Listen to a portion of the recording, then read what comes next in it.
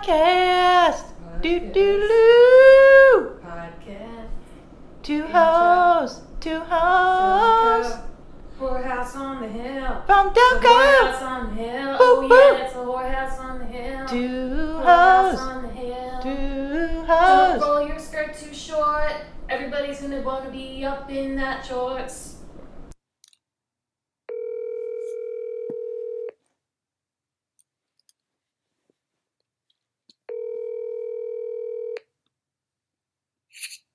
Hello. Hi. Hi. You're on speakerphone. And I'm recording Great. you. And I'm recording. Great. How are you? No, I mean, that's great. That's great. Welcome to the podcast. Welcome to the podcast, everybody. Although, like, I wanted to talk to you too, so like after the podcast, don't hang up. Okay. Talk to you about like super secret stuff that we only do for the Patreon episode. Well, I was gonna say yes. We'll record the Patreon episode after this. Is that what you mean? Yeah. Yeah. Okay. So you're listening to two hosts from Delco. I'm very high energy today. Just kidding. I'm not. Same. I'm super low energy. I'm laying in bed right now. So this is like, I have been going to church again. Good for you. Yeah, I haven't really made the plunge. Like, I'm not going to like confession or like receiving communion or anything like that. Because, I'm not sure, like, really. I'm still like, honest, like, I don't know if I really believe that Jesus was the Son of God and died for our sins so that we can have eternal life in heaven. I don't know that I believe that, but I do believe in Jesus's teachings. Like, I do find comfort in that sort of spirituality, and I also feel like connected to my ancestry by going to church, because I'm from like generations and generations of Catholics, so, and I really kind of need that in my life right now, feeling I think that's awesome. Yeah, like, so that's why I'm going to church. And in any Good case, for you. yeah, my whole point in like even discussing this is because today is Ash Wednesday.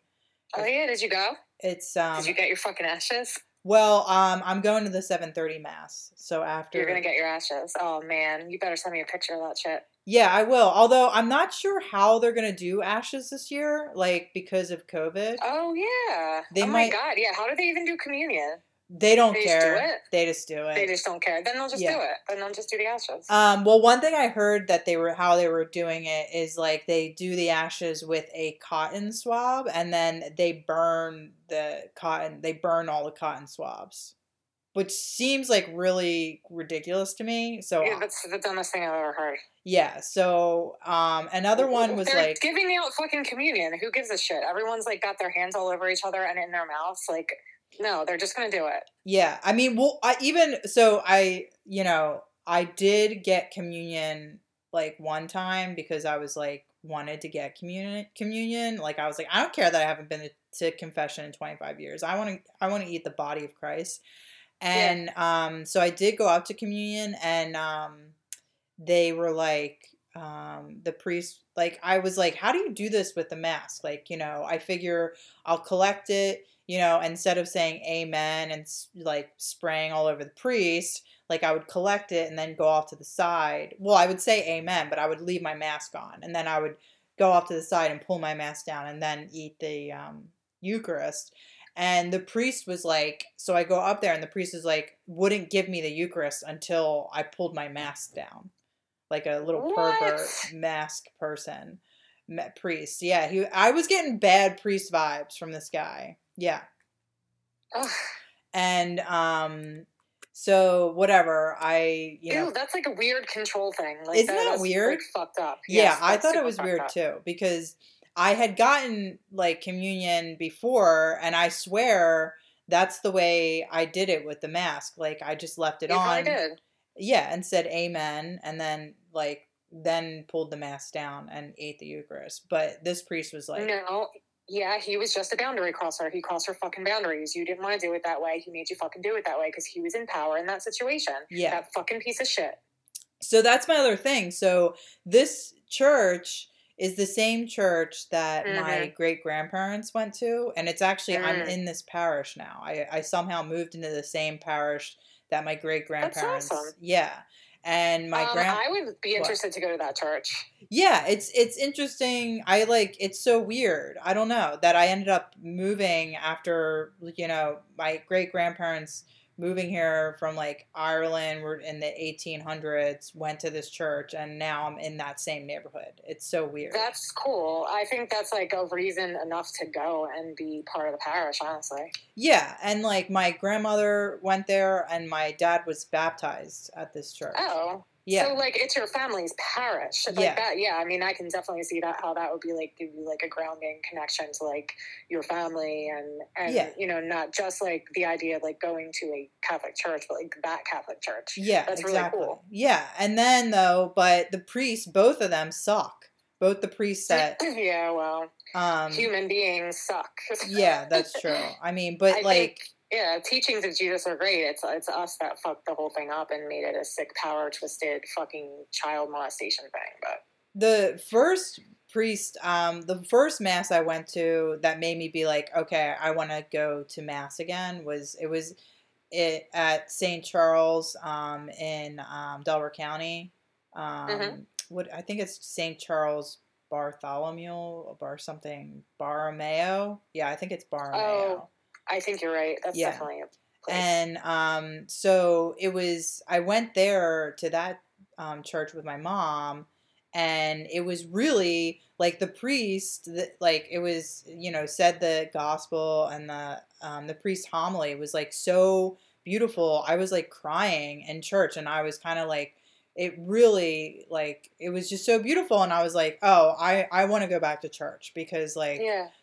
I like hearing stories from the Bible and feeling this connection. And basically he was just telling, his homily was like about, like, it was like the gospel was like Jesus, like, just pulling all the apostles from their they were all like fishing, because that's what all the apostles did. They're all fishermen.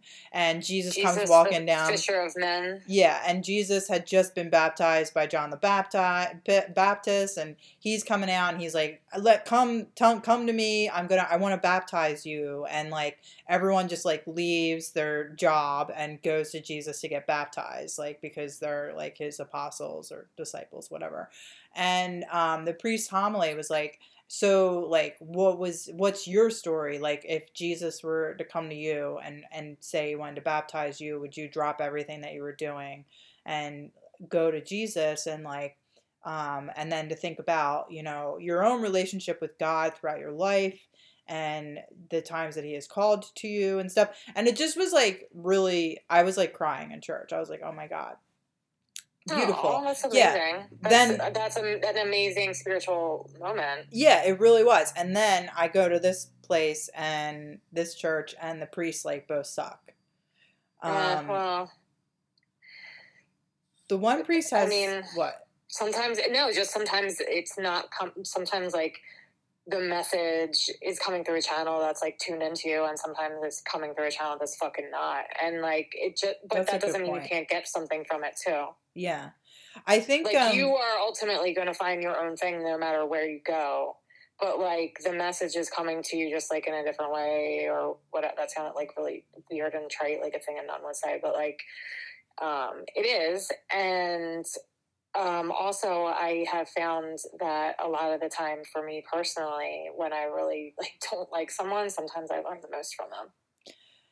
Yeah, like, I will say if I continue to hang in there in the situation, I'm gonna try. Like I don't really like this, or like honestly, like a lot of the time when I'm like kind of stuck in a situation with a person due to circumstances. Are you talking about this podcast? Yeah, I'm talking about you specifically. Yeah. Yes, just in life. I'm like, this person won't leave me alone. But like ultimately, in the last 25 years, I've learned a little bit from you. Mm-hmm. No, but it's you're gonna learn something from them regardless. I really think with I don't know, the one priest that sucks, why he sucks is that he's a bad performer. Like he Mm. stutters, and he also like writes out his homily, and then but like he doesn't read from it very well. Like he'll like start a thought and then have to look down Aw. at the paper again. And then though, because it took him so long between like one thought to the next, that it's incoherent, like you don't understand what he's even really talking about. Yeah. Like he even messed up when he makes announcements at the end of the church and at the end of mass, and like he even messed up the announcement for Ash Wednesday, because it was like just all he had to do was say the times of mass, and he like messed it up, like, and he didn't correct himself, he just messed it up. And then we're like, all of us are sitting there in church like, wait, when are the mass times? Like he was like 9:30, no, 9, 7:15, 8, no, like 7. And then that was it. That was his announcement. And we were like, what the fuck? Well, Beth, I mean, no wonder he stutters, because his fucking church flock goes there, judges him, and then leaves and goes home and goes on a podcast and fucking rips him a new asshole. I totally I am. would stutter too. But luckily they have a website. Well, I mean, they have a website. I was like, okay, I'm just gonna go to the website and see what the times Go are. leave a Google review, a horrible, Because this horrible this Google priest review. is like a retard and doesn't know how to talk in public. I really wish you would go give the church a bad Google review. Well, there are Yelp reviews for There churches. I bet there are. I'm gonna have to go read some. Holy fuck! I never even thought about this, but I digress. And then the other priest is like really arrogant, like he's like overly confident, and like he's kind of annoying, like because he's like overly confident, and he's the one who made me pull my mask down when I went to go get communion. I forgot how funny it is. Just for any listener that doesn't know us, like we went to Catholic high school together. Like we spent tons of time together in church, and we constantly ripped it apart. And like Beth, this is like so funny to me listening. This is like great listening to you just critique the church.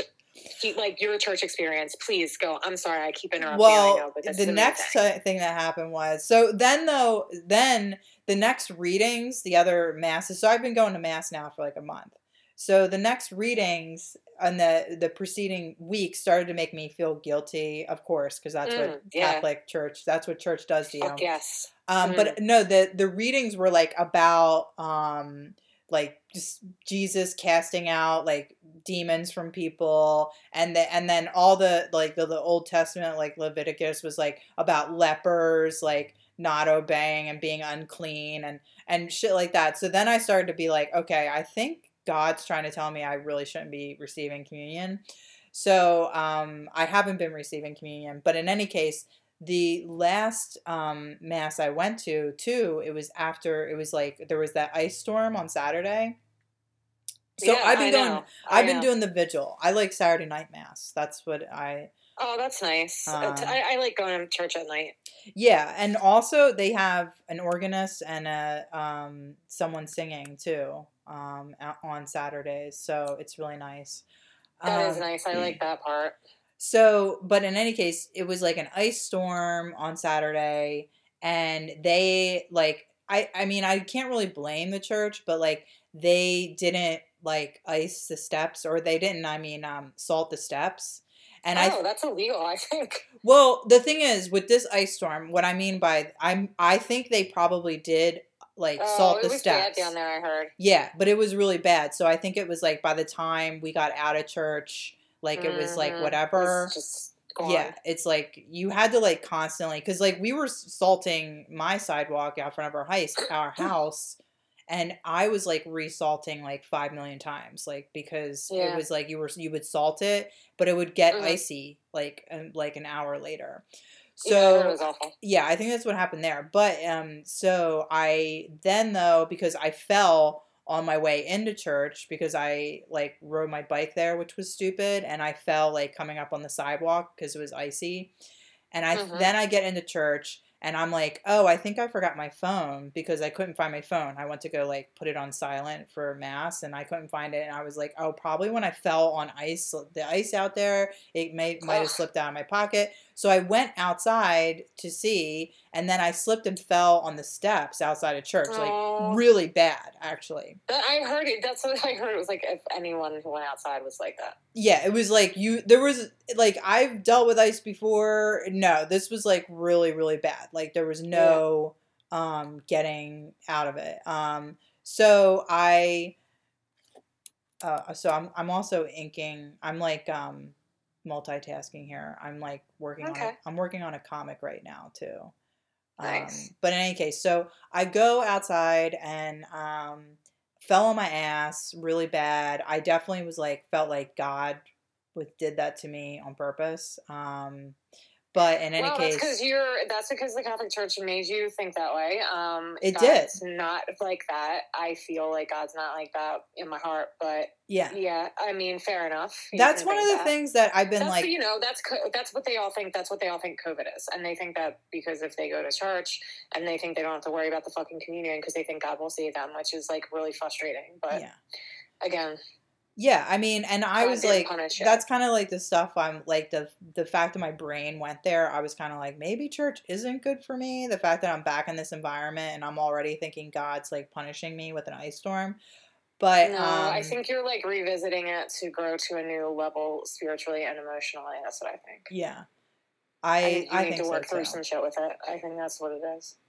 But like when I then after church, I'm out there and I'm out there with the other people who were in church with me, and we were all like looking at the steps, like afraid to go down them because apparently everyone slipped and fell on the way into church, and we were all like, oh God, how are we gonna get down the steps? And this one guy and like God was like, here, let me bring out the sun. No, but like this older woman I was at the top of the steps with, she goes, I think I broke my wrist on the way in. Jesus Christ. And she also she had to go through church though. Yeah, she went through church. She went through church with a broken wrist. So she's like, I think I broke my wrist, and I was like, let me see. And we're also trying to be like social distance, and she pulls her wrist out and it's like wavy. Her wrist is like wavy. But then she's like moving her fingers still. She goes, I can still move my fingers. So I think I'm fine. And I was looking at her. I was like, you are not fine. I'm kind of in shock. Oh, yeah. Please. I was like, you are not fine. Your wrist is like wavy. Like it shouldn't look like that. And the whole time in the back of my head, I was thinking, this lady must have done something really bad. Because like, I fell, but I'm like, okay. But she broke her wrist. You just got a warning. You got a warning. She got a literal slap on the wrist from Jesus Christ himself. She got a fucking hammer Came to up the with wrist. his ruler. And she got Zeus's hammer to the wrist. And the other thing too, I felt really helpless though, because I wanted to help her, but like I was like, where you need to go to the hospital. I was telling her, and she's like, I'm just gonna go to like an urgent care or something. I was like trying to tell her. They're gonna send you to the hospital, sweetie. Yeah, I was like, it's really broken, and she's like, I'm fine. And then I'm like, it's really broken. And then I was like, I can't help her down the steps because I'm falling too. Yeah, I think it would be even worse if I helped her. I think you're right. And so, but then I was like, I remember that they had a ramp, and I was like, they have a ramp on the other side. You should try to go down the ramp. And then she was like, yeah, I think I'm going to do that. And that's what she did. I was like, yeah, it was like really disgusting. Her wrist was like wavy, and I was like, you need to go to the hospital. Oh God. Oh no. And then I ended up walking home because it was so bad. Yeah, well, yeah, you shouldn't have been riding your bike, asshole. Well, I rode my bike earlier in the day, and it was like fine. And usually the roads, because there's so much salt on them, are fine. Like they're not as slippery. But not the case. The salt did shit. That's what I heard. It was no joke. Yeah. So I was like, yeah, I'm just gonna walk home. What I also loved about that, when I was walking my bike, everyone was so concerned for me. Like everyone was like, be careful, don't get on your bike. I'm like, I'm not. I'm walking because I'm not riding my bike. Obviously not gonna. Yeah. I'm not riding it. Hilarious. Thank you for your concern. They were trying. Yeah, thank you for your concern. I'm not riding it. That's why I'm walking on the sidewalk next to you, because I'm not riding my bike right now. Anyway, I also have, so today's the first day of Lent.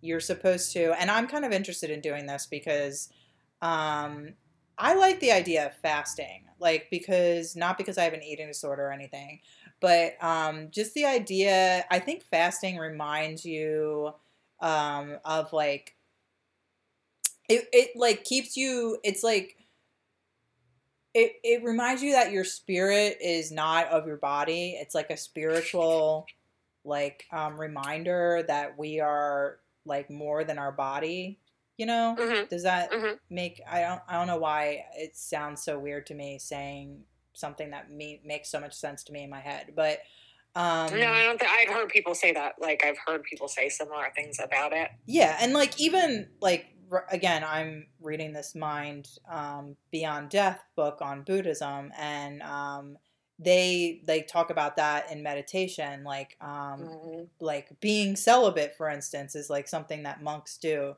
to like Mhm. it's like a reminder that that this is not real, that their spirit is um that your body is just like a vessel, and you know, blah blah Mhm. blah. And it Yeah. also it helps. And if you're looking at it too from a Buddhist context, like it helps you to it helps to extinguish suffering by helping to extinguish like craving.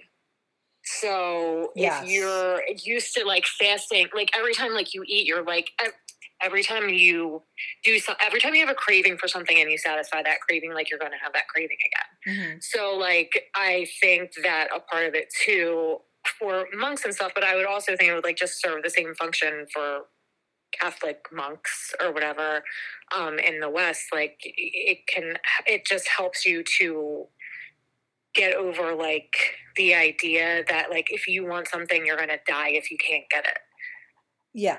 but which like yes goes into your thing about like you're more than like this earth, you're more than this body, like you don't have to give it every single thing at once, like Exactly. you're gonna be okay, and like you can suffer and be uncomfortable and like it's fine. Yeah. But it's so hard to know that in your like just to feel In that your way, day to like day. it's hard to get it. Yeah. And like it's, and also just being mindful of a fast for, you know, Right. Yeah. is super, I'm interested. I don't think I ever really like have actually done Lent, even though I was raised Catholic. I think maybe I did like something stupid when I was little, like but this is, I would say, because I pretty much stopped going to church when I was like 14, 15 years old. So Yep. I don't recall like actually ever fasting or whatever. But I'm giving up alcohol, which I actually is not a big deal because I've been doing that. Yeah. And weed, no weed. And that's also not a big deal because I've been doing that. So then to make it more tough, I'm giving up like my candy, like dessert stuff, which is because I usually have something sweet in the evening. And I think I've been turning to that because I don't drink. Yeah, I mean that happened to me in a big way. It's talked about a lot with What? alcoholics and just people who are used to drinking because you're You just your do body is just used to sugar. having sugar. Yeah, Yeah. it's like drinking sugar. Yeah. So have you gotten past that? Like you don't eat ice It cream is a or lot better than it. Oh yeah, it's better than it used to be. But yeah, I mean, I would have these cravings every single night. Like I would have yeah. to have ice cream, and like it was so fucking intense, and it became because I get like I think that my addiction is really rooted in like fundamentally I think that I have like OCD and like other issues going on that also like make it harder for me to like resist those impulses if I'm not practicing resisting those impulses. But yeah, it was like I would think about the ice cream all day, and I would oh my god, and I would be like, no, like you're not, because I was like it was at a time, especially right at the beginning, where I did not have much of an income. Like I didn't have the money to get, but it like had and to be a specific you had to kind budget of ice cream. Well, it was like I had to have a specific kind of ice cream. It became like such an obsession, and I would like fight. Like went on for so long, and I would like fight with myself about it. And be like, no, you're not going to do that. So it became like a really specific. Like I had to have like Haagen Dazs chocolate peanut butter ice cream, which if you had it, you would first of all understand why. But like it just got to the point I had to have this specific thing. I had to have it every single night. And I also was like not eating a lot during the day because had so much anxiety at that time. And like, so it was just like this like vicious. My God, this is like my cycle. Ash Wednesday experience right now. This is like what? This is my Ash Wednesday experience thus far, because you're also not supposed to. You're only supposed to eat one small meal in the morning and then dinner. You're not supposed to eat for the rest of the day. That's the average Lent fast. I am not somebody who would probably do fasting I don't think it would be good for me. Yeah, I mean, and also they do specify that it's according to like your own health benefits. Like it's not like mandatory that you fast for Lent. It's just if you are in a right place for it that you should. Gotcha. But no meat on Fridays still, or will you will you consider like going meatless for Lent? Because I feel like you're a low meat person. Yeah, it's no meat. Yeah, but the thing is, I wonder like, because I eat fake meat, which is like very much like I don't know. It's tasty. I'm fine with fake meat. Like I don't. Yeah, I like fake meat. I'm fine with it, and I wonder if like that's really okay. Like, should I give up fake meat too? Like, is it to like make you not have pleasurable eating experiences, or is it like because the cow is unclean or some shit? I think no. I don't know why the meat thing. I really don't know, but I do think that it has more of like I would think to do with. Do you really, really like the fake meat? Like, do you crave it? Do you feel like it would be hard to go without it? Anything that's hard to go without. It would be. So, but I think I'm going to break that rule, though. I don't care, because it would be hard. But also, Beth, like, you're not sitting in a monastery either. Like, you're not just, like, an old lady who, like, is, like, living in a village and, like, fucking just, like, all she does is, like, cook and go to church because she, no, like, you're, like, riding your bike around, you're cleaning fucking houses. Yeah. Like, you need food. It's like, you're not you can't, you're not, like, I found that when I was, like, in my early 20s and I did my yoga teacher training and I, like, made all these, like, changes really quickly. And it was completely inappropriate for, like, the amount of like what I was doing physically in addition to like the yoga stuff, like because I was like I started to be like eat less and like more of a vegetarian and started to try to follow these like strict dietary rules, and like that is not good for you. That like I feel like that like made me crash. Oh, you looked really good during your yoga. I know, I really did, but I don't think that it really helped me at all spiritually. I think it like drains my energy, like my like fundamental energy, and made me less balanced as a person because it was like such a quick, intense like bunch of changes, and like the changes that I did were not really suitable for my lifestyle. Mm-hmm. Like that wasn't going to help me in my spiritual journey. Like if I didn't have enough energy to think. Yeah, I have a headache today from skipping lunch. I don't always used to that. You'll be fine. Yeah, I don't always eat lunch anyway though, like so that's not really that hard for me. And lunch for me, I usually have like a snack or something. I'm like a snacker. Like I can't have a full lunch. If I have a full lunch, I feel like taking a nap or something. Same. So I have don't to really eat do that. soup. Yeah, like I can't eat anything more than that. But anyway, I'm low energy and I have a headache.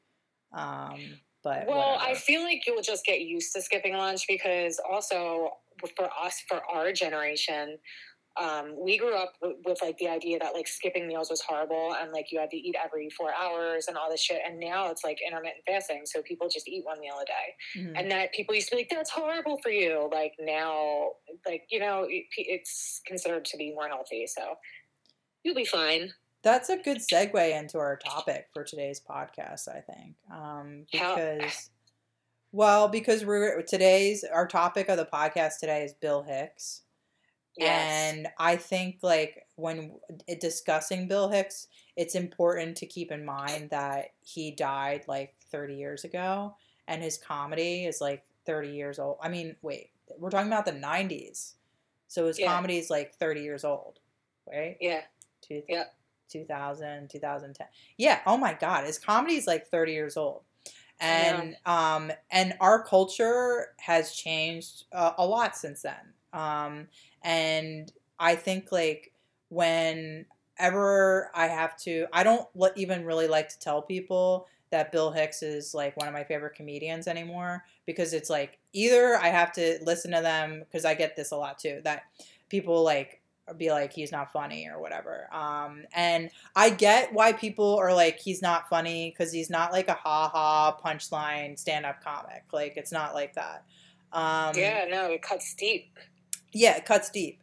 But also though, so I'm usually like, if people aren't into him, I think like I think they have a valid, I think they have a valid point. It's just not their kind of comedy that they like, you know? No, it's specific. But I don't really feel like explaining to people why he's funny who don't think he's funny. So that's always really annoying to me, because I really don't feel like having this like technical comedic discussion on why Bill Hicks is funny. But I guess I do, because we're going to talk about him in the podcast. But the other thing is that he's very much so politically incorrect. And he was politically incorrect in his time.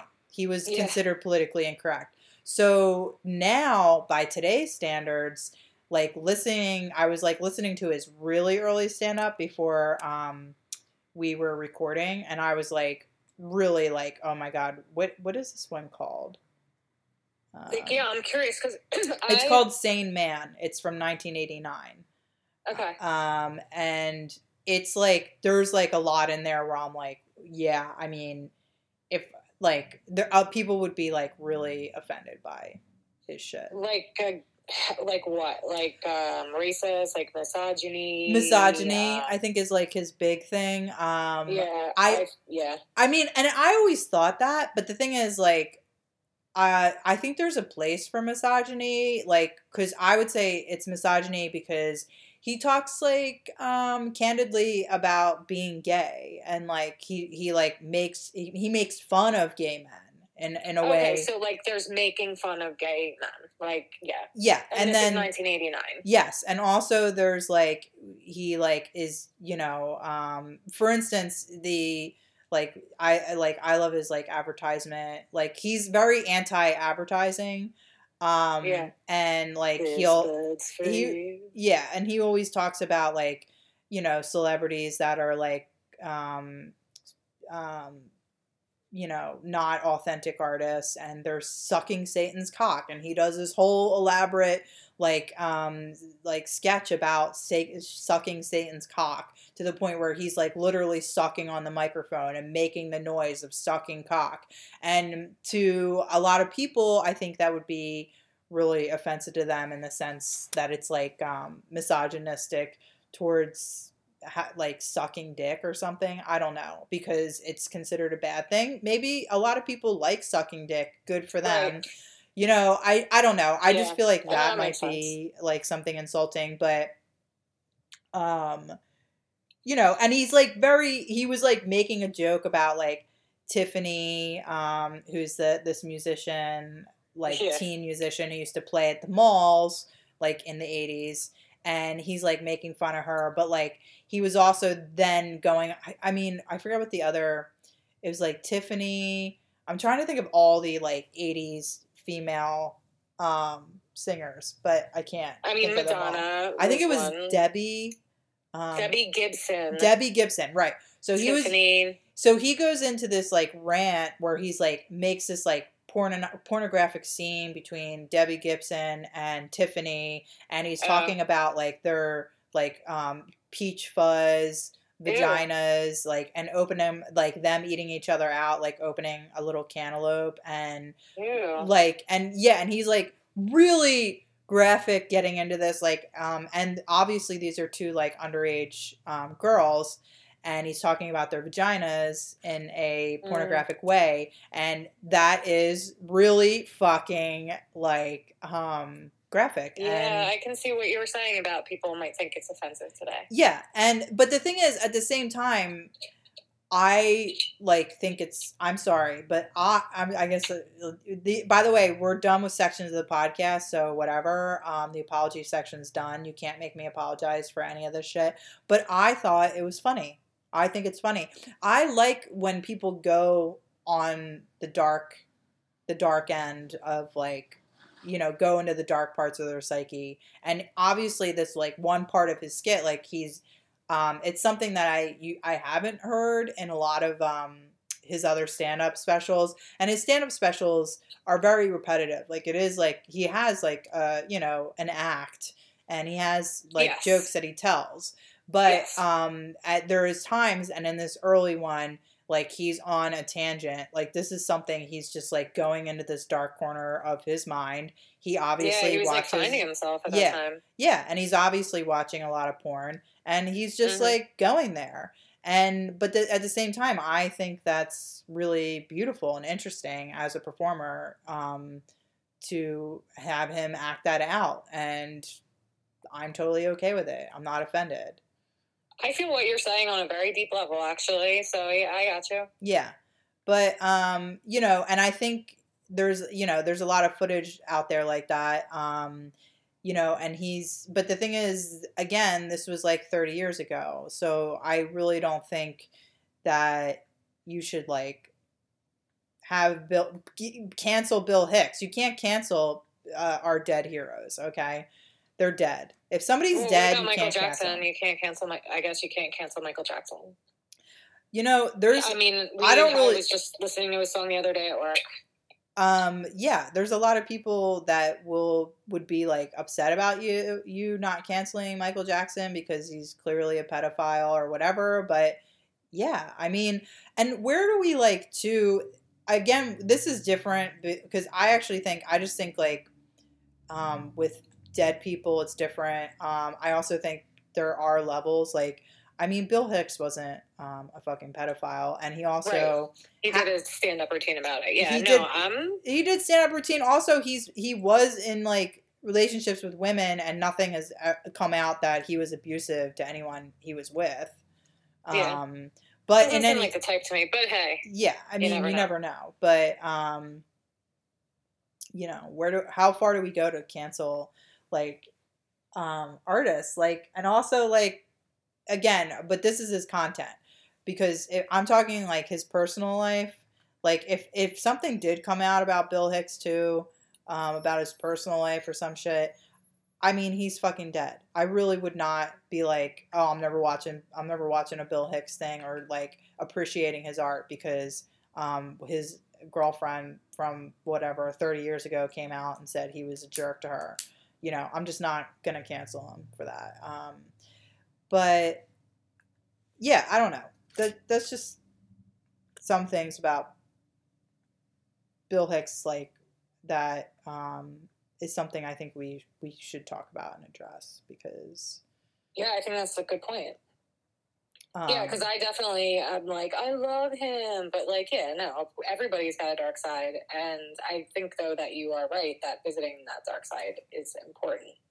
Well, and also just start from here, because there might be some young, impressionable listeners who have no idea who Bill Hicks is, and then we expose this to them, and they're like, "Oh my god, yeah, I can't believe these two evil bitches!" Like, out of the 20 people that listen to our podcast, one of them is a young, impressionable Zoomer who has just no fucking clue that we're about to introduce them to Bill Hicks.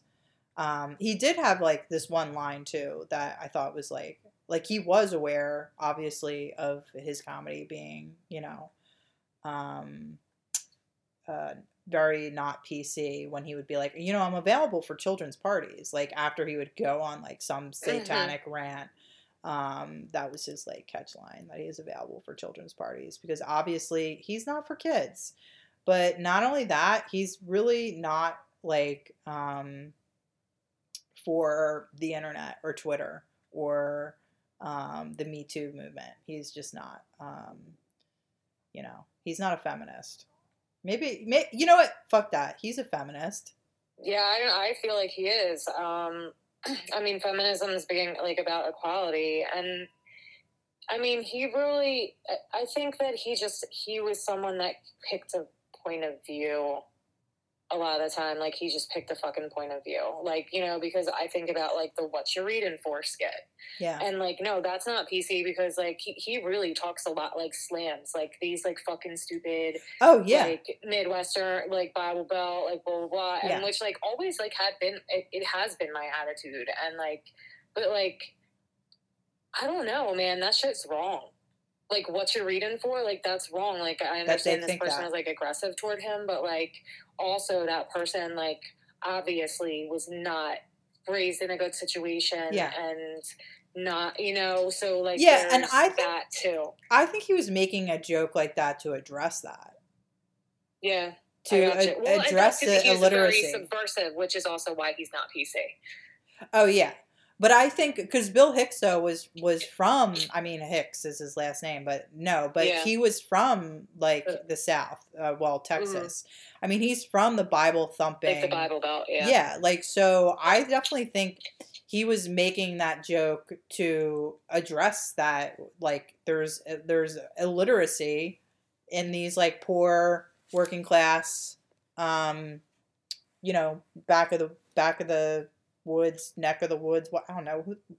What are some white trash words for living in the middle of nowhere? Backwoods. Redneck. Yeah, but like, I definitely think he was, you know, Flyover states. That's one of my favorite ones. He was like making a comment about that, like, Gotcha. You know, there's jokes are like not are like, especially jokes that are offensive, like, are meant to call out everyone in the room. Like, they're not meant to, you know, well, people who are pussies who can't take it, then they feel alienated and they can't like listen to the joke. But otherwise, I feel like it's not meant to drag that Waffle House waitress, but the culture of the Waffle House waitress, not the individual. But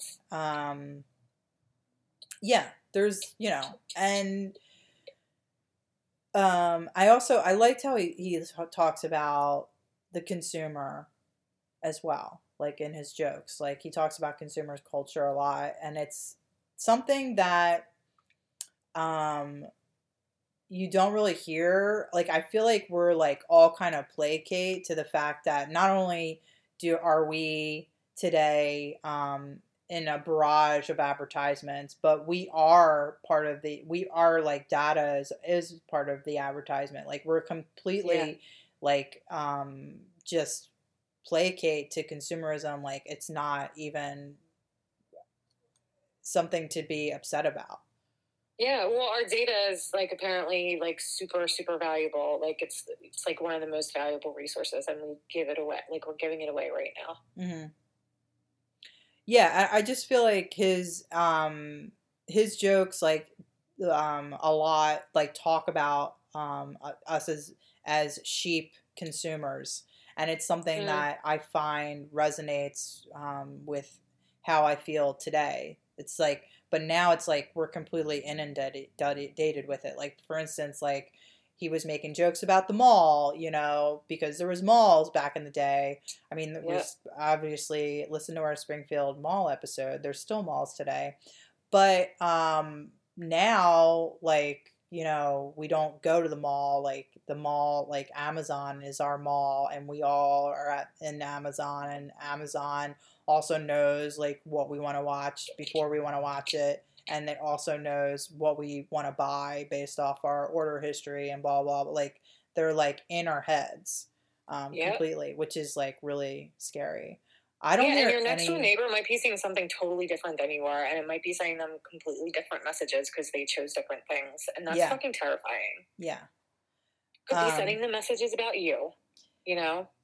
And Bill Hicks, too, like, I was, like, thinking today, like, I was like watching Bill Hicks last year around this time, and I am like I was like watching it to just feel some kind of like political angst, some kind of like that was funny, like something like that. And Mm-hmm. because I don't think any stand-up comedy today really has that. Like nobody really has the into like first off, I feel like he was an intellectual. Like he was talking about the war. He was against the war in Iraq and before and the Gulf War. And this was like before, way before 9/11, and all this shit was like Yeah. really gonna blow up. Like he was talking about like Yeah.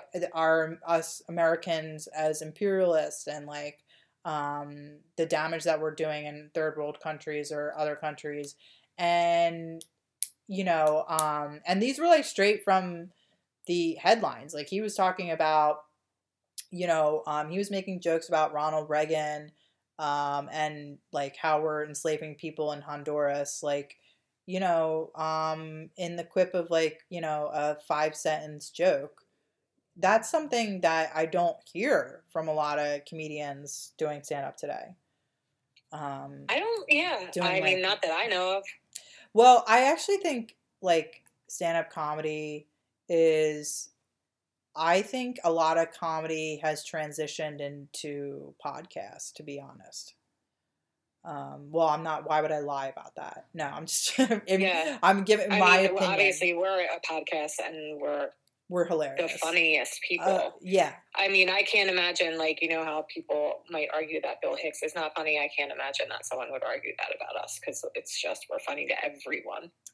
I just want to shout out, I feel really bad for our fans because I imagine it's really tough to defend our comedic honor.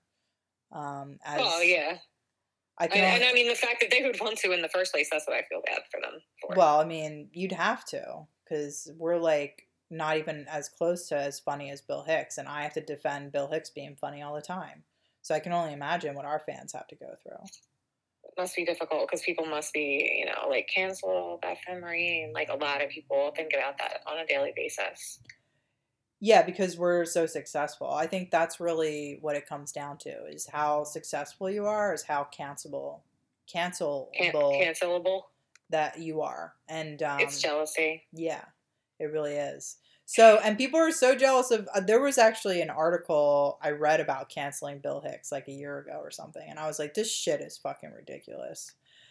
I mean, yeah, like, I know.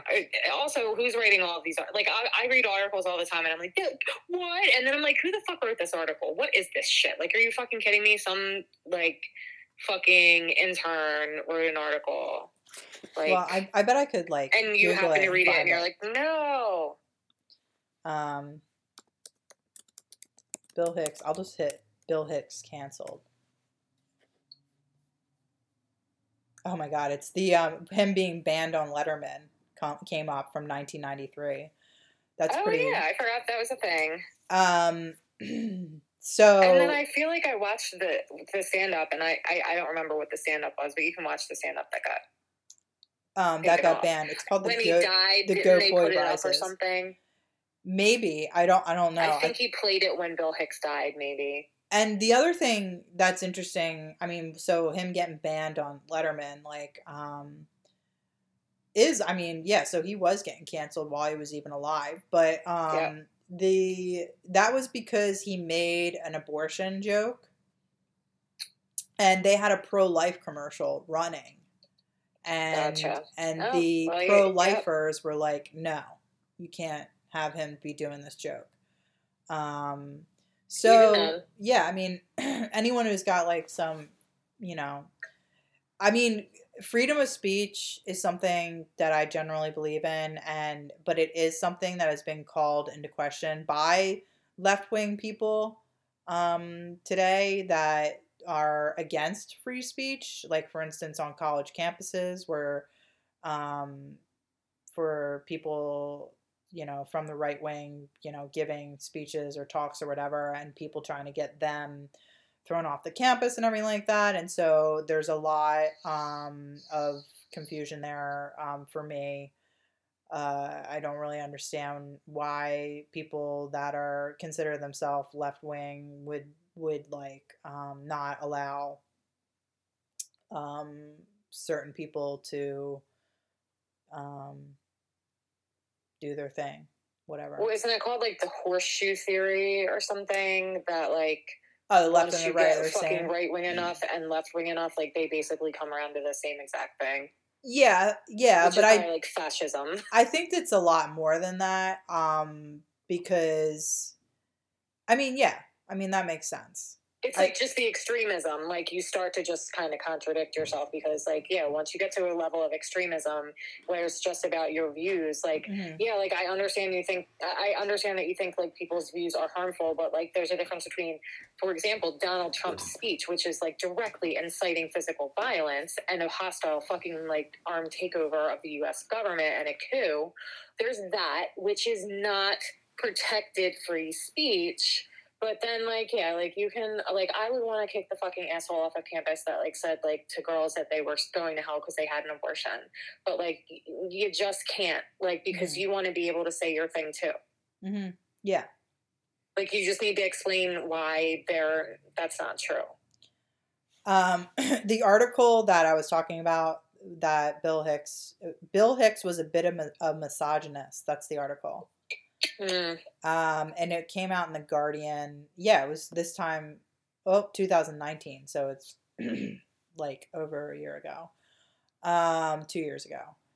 But let me see if I can grab some text here. Anyway, Chloe Pets. I really need like a tea or something. What can you? Rose? Yeah. Can you make me a tea? Oh my god, thank you. Oh, he's like your little intern. Yeah. That you fuck. Yeah. Yeah.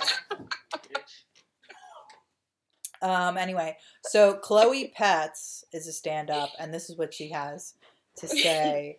If someone came on stage with that energy, you'd think, "Oh my god, you're an asshole," don't you think? Thinking she's talking about Bill Hicks. He's like, who smokes? All right, now I'm talking about drugs. You know what I hate? The war on drugs. You know what I love? Sex and rock and roll. It felt very reminiscent of the era. So,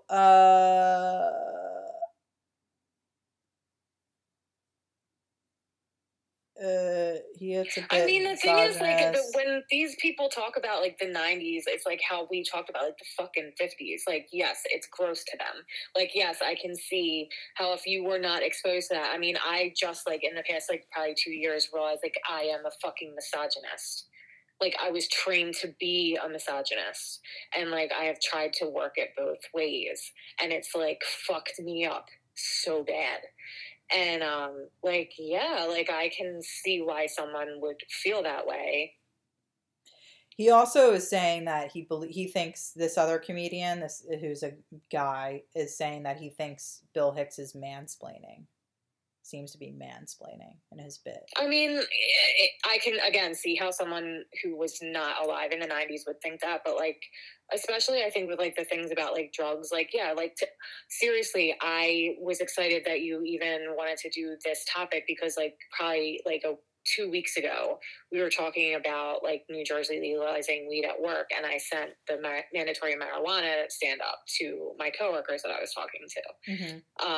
And it's, like, interesting because I was, like, listening to it, and it's, like, I feel like most people nowadays are just kind of, like, yes, like, it's ridiculous that people, like, it's, like, just stupid. Like, don't send people to jail for this. It's dumb. Yeah. But, like, in the 90s, like, it was still, like, I grew up being a teenager in the 90s. Uh-huh.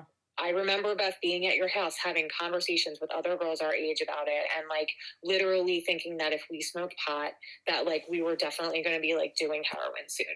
Like, that was it. And, like, it was as bad as, like, fucking heroin and, like... I never had that opinion. I had definitely... I feel like I was probably, like, Steph and, like, her friend or something. Yeah, or, like, definitely you weren't Jackie. talking to me like that. You know, it was, like, definitely, like, other girls. No, because I also feel like, because there was, like, a time period before I ever smoked weed that I was coming over to your house a lot. And then, like, after a certain amount of time, like, you know, when we were a little bit older, like, obviously after I smoked weed, like, I was like, oh, like, okay, this is not going to kill me. Like, this is fucking fine. Yeah. But, like, we were the Dare generation, and Bill Hicks was older than us. Like, he was like, to them, it really was, like, oh, my God. Like, and LSD, too. Like, I really, only in the past 5 years, like, as people are like talking more about like psychedelics and that they're actually like not really like horrible for you, like I really thought that like LSD was like poison and it was going to send you over the edge like eventually. And like he was talking about these things back then actually like way ahead of his time, his attitudes. Like I can see how it may seem mansplaining explaining about some things, but it was a different time. And also though, for him it was so radical to hear someone talking about the war on drugs as a joke, like that. It's like there's an ulterior motive going on here with our government telling us there's a war on drugs, and that's basically what he was exposing, which was like super radical to be. Well, and it was because it was like immediately after Reagan, right? Like yeah. I mean, it Bush. Was right after that, and you and I were still getting Dare training at the time his stand-ups were coming out. Yeah, in school. And I do think that he was being like somehow being blacklisted in the U.S. because he wasn't as popular in the U.S. as he was in England. And I definitely think there was something going on there for that reason. That for some reason his comedy was like not really taking off in the U.S. Well, he was very critical of the United States culture and government. Yeah. And capitalism. Yeah, and capitalism. But here's this more of what this guy is saying in here. So in his Goat Boy character, he revels in these pedophilic sketches, which is what I was just talking about. When he wants to disparage Rick Astley, it's about having no dick as opposed to Jimi Hendrix's big dick. Then there's his repeated references to rape as a moral punishment because Satan rapes like whoever is selling Diet Coke or whatever. For a supposed critical voice who doesn't follow all the other sheep, how on earth did he not realize he was recycling a violent patriarchal trope which has been the bedrock of an impressive system for thousands of years? Because we didn't know what you know yet, dude. Like literally, we just didn't. It wasn't a thing. At least in my sphere of knowledge, like I was getting very misogynistic, I think, and I'm not talking about just like my immediate family. I mean, like the culture. But like getting like rape is a moral punishment. Like what? Like if you're getting raped by Satan, that is bad. I don't get it. What's he upset about? Wait, can you read it again? Okay. In his Goat Boy character, he revels in these pedophilic I don't know, maybe sketches. he's into quote rape in quotes. Maybe he's like it's what, not the funny. guy who's like saying it's not funny to get raped by like Satan? Rape and that's upsetting. Maybe that was his specific fantasy. I really feel like he's being this guy who's complaining about Bill Hicks is thinking about a woman in the audience who might have been raped, and to hear these jokes about rape will then upset her, and she will like cry like AOC did about, you know, the Capitol Hill thing. Ooh. Like, you know what I'm saying? Wow, that was like really too soon. Oh, well, yeah. I mean, I thought it was ridiculous that she did that. I mean, even for me, but I don't know. It was like in my immediate thing was like, oh, too soon. But like now, I'm like, no, I mean, that was the vibe I got, and I also got like, I don't know, if this is a boy writing this, like I'm getting the idea that like maybe he got raped. You know, like, I don't know, like the very idea of making rape into a joke. If he was in prison, he probably, rape is very common in prison, although, like, you know, so maybe for men, I mean, men rape other men, and, you know, but yeah, I mean, fuck, I don't know. But the thing is, I guess I'm saying, like, I think he's thinking about the audience in this way, and I'm kind of like,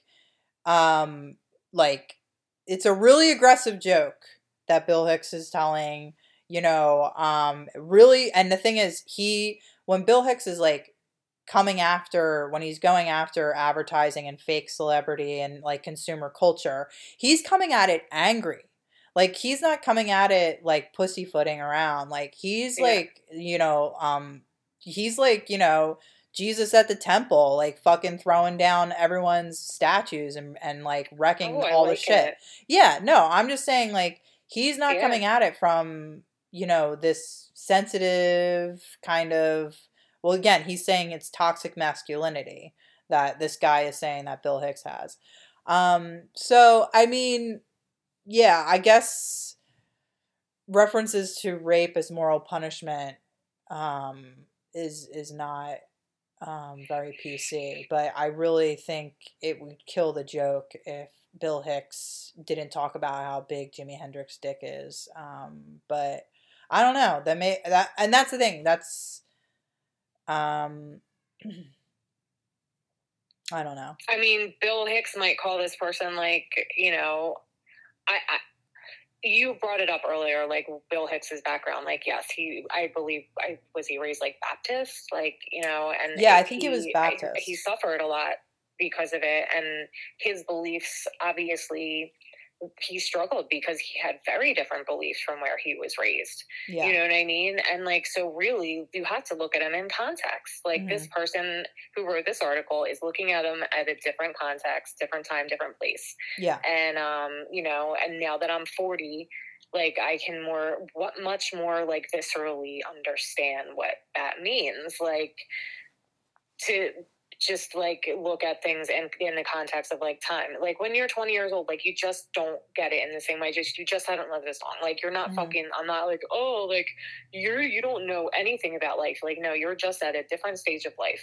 Like, you're doing different shit. Like, for me, like, I'm not like, oh, like, I have every like option ahead of me. Like, no, you just look at life different, and you start looking at like mistakes you made and like shit like that. And like, you see, like, I don't know. I mean, the person who wrote this article is just like taking this person completely out of context. And I don't know, I guess because I know the context of Bill Hicks, like, I can say that. But if I just kind of had seen a couple of his stand-ups and then read this article, I would probably be like, yeah, he's a fucking misogynist. Yeah. The other part, they say he kicks down an awful lot. The fall people are always women, gay people, and Iraqis. His routines deliver devastating one-liners to members of the hospitality industry. And then again, I'm talking, when he's telling this joke, he's like making a point about like illiteracy in poor working class, which I think is like totally what you're reading for. Yeah, totally legitimate to like make this joke. But whatever. But and it's not necessarily, though I do like, there's one part of it that I did find offensive when he was like, well, for one thing, it's not to end up being a Waffle House waitress. That's like his like whenever. And, I resent that because a lot of people, are working dead end jobs that read plenty of books. It has nothing to do with that, It's all about, whatever. You have to pay the rent. Yeah, so there's definitely stuff that kind of like... It's hard to become like a traveling comedian when like you can't pay your rent. Yeah. And... Bill Hicks. I get it. I get that. Yeah. And Bill Hicks was like, as far as... He was barely paying his rent anyway. So I don't know why he was all high and mighty like that. But, yeah, I think notice that's the other part of the joke too. It's like, because he was choosing to better himself by reading, and she was like, "What the fuck are you doing that for?" Yeah, like, it's her attitude. It's the attitude. It's not. Yeah, but I do see. I guess like I do see him. I don't get the whole Iraqis are the butt of his jokes. I mean, he talks about that a lot because that was like. Again, context. The fucking Gulf War was going on. Yeah. So, like, context. But he was, like, critical of, like, the Gulf War, like, in his jokes. Like, he was, like, talking about... Yeah, but does he do, like, a bit talking about, like... does he, like, do accents maybe at some point or something? He does do accents. It's, again, taken out of context. Like, of course that's going to be, like, oh, like, these poor Iraqis. Like, well, in 1994, it was not these poor Iraqis. In 1994, people that I knew were going there to kill them. Yeah. You know, like, people's older brothers and sisters were going over there to kill them in 1994. So, yeah. Are you still there? yeah, it You just made me kinda sad can't. to, like, think about that. You know, it's fucked up. It's sad. It's really sad. Just, again, looking back, being the age that I am, just how different it was, and how just, like, now everything we know of how that was, like, so wrong. Yeah. And how it was just, I mean, put out there to be, you know, even the media was so different then. There was one consistent message, and it was like, these people are wrong and we're going to get them. I mean, I just like, as much as like all of I can agree with what they're saying, about his jokes being offensive or whatever. But like, when I think of the alternative, which is like a stand-up comic who is completely like not flawed, 100% politically correct or whatever, I tend to be like, where's the life in that? Where's the humor in something that is not offensive? I don't. I mean, comedy to me is like. I agree with you. Like, I mean, yeah, you should be fucking offended. Maybe that is the point.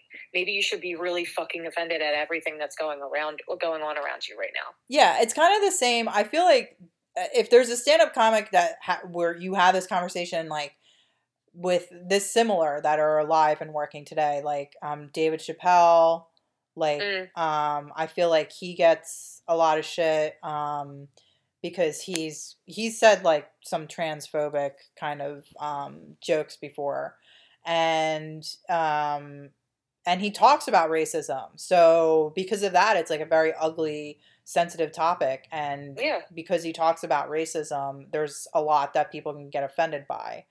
Yeah. And I feel like he hasn't held back. And also, like, while I would see some misogyny and trans misogyny in Dave Chappelle's jokes or whatever, I also see him, like, and the way he's talked about making those jokes, he talks about it in the same way. Like, I'm human, I'm working out this stuff, and I'm telling these jokes about that. So it's not, like, fleshed out, okay? It's not like I'm this like all holy knowing being. Like, which is what I feel like we did the fucking racist confessions for. Oh, like, I feel like what that was. I feel like, yeah, we have a lot to confront in our society when it comes to the structural just basis of how our system works, which is systemic racism is a problem, and yes, like equality in terms of gender is a problem in our society. And I think because of that, it's hard to make these jokes about this and like talk about it. And the thing is, if you're going to make the joke, you're going to point out the uncomfortable part of it. Like, if you're going to make the joke, the uncomfortable part is a part of that. So if you're not going to make the joke, you're just not going to talk about it at all. And is that really like, I feel like comedy is like supposed to, at least stand-up comedy is supposed to be like an aggregator for that sort of talking openly about this sort of shit. It's like the archetype of the jester, right? Like, somebody has to fucking say this shit. Yeah. And that they're not going to get their head cut off. Exactly. Like, you know what I mean? The king's not going to cut off their head because that's their job, but they have to do it in a way that like softens the blow. And it's not also fair, like, out of a 30-year lens to like be critiquing Bill Hicks's comedy in that way. Yeah. Because absolutely, you don't know how he would have changed as like the time went up, and it's like, yes, and it's so sad to me because I love him. And also there's a lot, like, this was like a strain. I mean, stand-up comedy in and of itself is a misogynist profession. Because I mean, people are always like, there's female stand-up comics, and like people make jokes that women aren't funny doing stand-up. Like, I'm sure people who don't say that about us at all, But like, right, because it's so funny. But like All the the thing time. is, I really don't think. Yeah, there are female stand-up comics. Okay, yes, okay, fine. Phyllis Diller, hilarious. But like, I don't think women are as inclined to get up on stage and aggressively like spout their opinions as jokes that are that are able to make a whole crowd of people laugh, because you have to be like um I mean, you have to have a big fucking dick to do that. I mean, BDE, you need to have that BDE. yeah, like big dick energy, like to do that, and women just we don't have big dick energy. I mean, sure we do. There's I'm not like. Yeah, I feel like you would owe an apology if we still had an apology section. but we're not raised to have BDE, and it's certainly not comfortable for most of us because we were told to like shut our mouths. Are we pretty our whole lives? I'm not interested. Like, I'm not interested to control an entire room of people and make them laugh. I really do think that it's a man thing. Like, something a man... Some women are. Some women do want to do that. I mean, okay, sure. There are women that like, okay, let's not make it like our gender is a spectrum, and there's people have more of a female trait to a male trait. It doesn't matter. It's a masculine. My it's point. A very yang. Exactly. It's a yang trait to have masculine. We can talk about it in that's terms, my point. So it's not offensive. Yes, that's my super point. Yang. Now it's like everybody's like, oh yeah, like we're spiritual now. Yeah, it's definitely a yang energy. And your feminine is going to be more receptive, so that's like the audience, like, we love you. And I do think that like if you put too much of the feminine energy, the yin, if you put too much of the yin into it, it's, you know what, it's not funny. You're not funny. I'm sorry. You would just be like quiet. You would just be, if you were super yin, you would just be like sitting there quietly. And also you would be like, talk to me. A part of a female like is listening. It's not yelling at people to listen to you. It's about listening.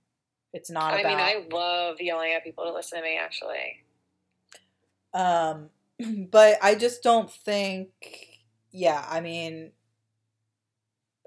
whatever. So I'm just saying the fact that the energy... Yeah, and women who do that are considered to be, like, mannish. Yes. You're absolutely right. Yes. Yes. And women who are in stand-up... I mean, it was my understanding that it's, like, extremely difficult for just women to be in those stand-up club environments with these guys, and just how you just have to... It's, like, working in any field where there's, like, a lot of men, and they're just, like, not necessarily fucking nice to you or welcoming or respectful or anything. Yeah. Like, they're just going to do whatever the fuck they do, say whatever they fucking want to say. And, like, enough times if somebody's saying shit to you that hurts you and is inappropriate and makes you feel unwelcome and makes you feel unsafe, you're not going to be staying in that environment. And you're certainly not going to feel like you want to command that room. Or they're going to, like, whip their dick out and jerk off in front of you. Yeah, they're just going to bring you in their dressing room and be like... Yeah. They're gonna ask first. Yeah, and you just have to stay there because he asked if he could jerk off. I mean, that's like a verbal consent, right? You just have to ask. Yeah, no. So I'm just, I'm not like trying. I'm seriously not trying to say that women can't be stand-up comics. I'm not saying that. I'm just saying that I think stand-up comedy is a very like aggressive male sort of thing.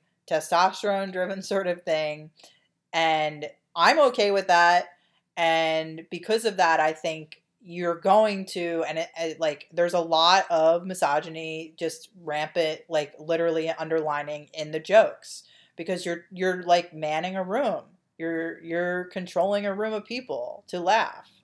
And that, also we live in a misogynistic society, so like the entertainment would be probably inherently misogynistic. Yeah, I mean, well, there's also this other great, because like Andrew Dice Clay, like, is another stand-up comic from the 90s who was like super popular, and I mean, he like, there's no questioning that he was a misogynist. That was like literally, he was that on purpose. That was like the shtick of his like whole stand-up. But that's what I was thinking too. Yeah. Like a lot of other comedians at that time, especially that was what they did. Yeah. That's why they were funny. That was the joke.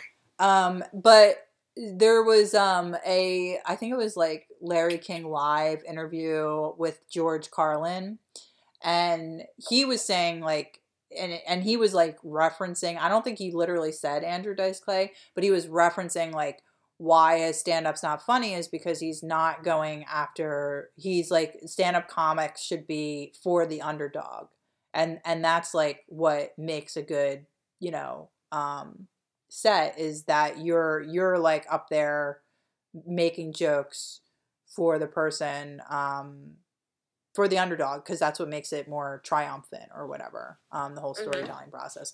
But you know, which I think is really interesting, and I really don't think, I don't know, maybe Bill Hicks like was going after the underdog in a way, and again I said this at the start of the episode, in a way of making fun of them, but it was like, yes, he was making fun of them, but he was pointing it out in a way that was like a critique meant to implement change, not like to be like being gay is wrong or some shit like that. Like he, you know, definitely didn't believe that. There was like literally like he was telling like a lesbian like joke, saying things to like point out that it was fucked up. Yeah. To say it. Yeah. And well, there was like again this like Tiffany Debbie Gibson porn scene or whatever. Before that he was talking about George Michaels, and he was saying that George Michaels was gay, you know? Yeah. And he was like, and you know, and he was comparing like George Michael's tendency to sell his music for advertising, like made him more gay, you know, which is not cool. But like he was saying that women who listen to George Michaels, who like George Michaels, he was saying, well, guess what? You're actually gay. You like women. If you're attracted to George Michaels, hey, it's fine. It's fine. He's but gay? No, because George Michaels looks like a butch lesbian. He was like making a joke saying George Michaels looks like a butch lesbian. And so if you're a woman and you find George Michaels attractive, that you're actually a lesbian. And he was making this joke. It was like a joke or whatever. And he was making this joke, but he was saying like, you know, and that's okay. Do what you want. God loves you. He always said things like, God loves you and wants us to like, there's no judgment, wants you to like do and be yourself and who you are. He always underlining said that. Like, so I don't know. Well, I mean, I have the Just a Ride thing tattooed on my wrist, and that whole monologue is like very spiritual. I think that he was a very spiritual young man. He died at 33. Like all this occurred in like his 20s. 32. Like he became a successful comedian extremely young. Like he was still really young, probably in 1989. Oh like, yeah. How old? He was like in his early 20s. He didn't fucking know his like, you know, he didn't. What I don't know, his ass from a hole in the ground. What's the? I can't imagine like half the shit that I said, like thinking I was funny in my 20s, like being like my freaking legacy of my life. I really couldn't imagine that. Yeah. I think about that a lot. Mm-hmm.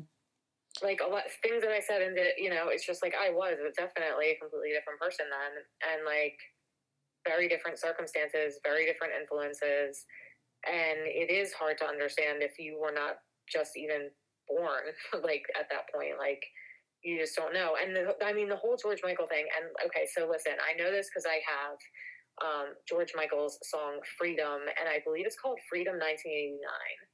I have it on a playlist, and I hear it, I listen to it a lot. I really like that song. I really love the video, because the video is like, I don't even think he's in it. It's just all these supermodels, like just doing all these sexy things in the video. It's just a hot video. But in the video, he like explodes his jacket from like the Faith video, like the jean jacket with the patches. He like lights it on fire, and there's like a jukebox that I think was also from that video. Mm-hmm. And like the whole song is about how George Michael felt like he was like, you know, he became successful, but he was like corporate, kind of, you know. It's like he was like working for the man, and he was like doing what they wanted, and they wanted him to be straight. And like, so he wasn't being true to himself and blah, blah, blah, whatever. He's George Michael. He was fine. And he got to make this whole video and become even more successful coming out being gay. Yeah. But like, that was the context. And like, there was no even Ellen yet. Like, this shit wasn't on TV. This was crazy fucking wild shit that was going on. Mm-hmm. Yeah. And AIDS. Oh my God, he did like, say that was a big part of that entire thing. It was like people were coming out as being gay. AIDS was going on. It had been going on for 8 or 9 years. Mm-hmm. Like, it was a thing that like now straight people were. I mean, I don't know. It was definitely, again, looking at it in context, like that was like a crazy thing probably to even talk about at all. It's mm-hmm. super edgy. Mm-hmm. Yeah, so his jokes are all in context of what you just described. Like, him talking about his sexuality and him selling his, like, soul and not being true about his sexuality in order to sell. He was like a walking commercial. Which is why I think it's interesting that Bill Hicks chose to joke about him. Mm-hmm. Yeah, and... Yeah, so there's like I can even see like people seeing this episode and being like, oh God, Bill Hicks, like, and not wanting to listen, as opposed to how they react to seeing our basic episodes being posted. Right, like, yeah, like, and then they're going to be, they're going to see our face, they're going to be like, yay, and then they're going to look on their mate, aw. I did... he was also like some Bill Hicks things. Hold on. I need to hold on. Can you hold on a second? I actually have to pee. Oh my God, same. Okay, let's go pee. Let's go pee.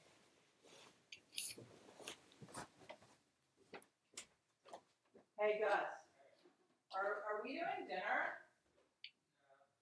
Because I have to go to church at like 7:30. Yeah, I told you.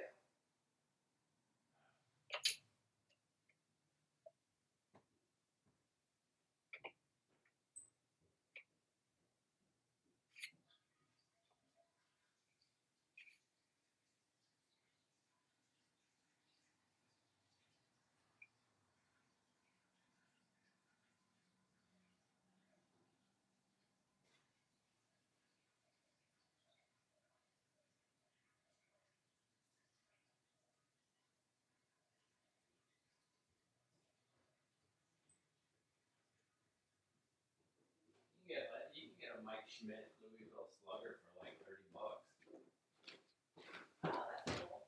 No, I meant like, did you stub your toe? Yeah, can you take it? No, I can't. I'm sorry. I was just talking to you like going to school first, whatever. Oh, no, I wouldn't do that. Alright, I'm making food.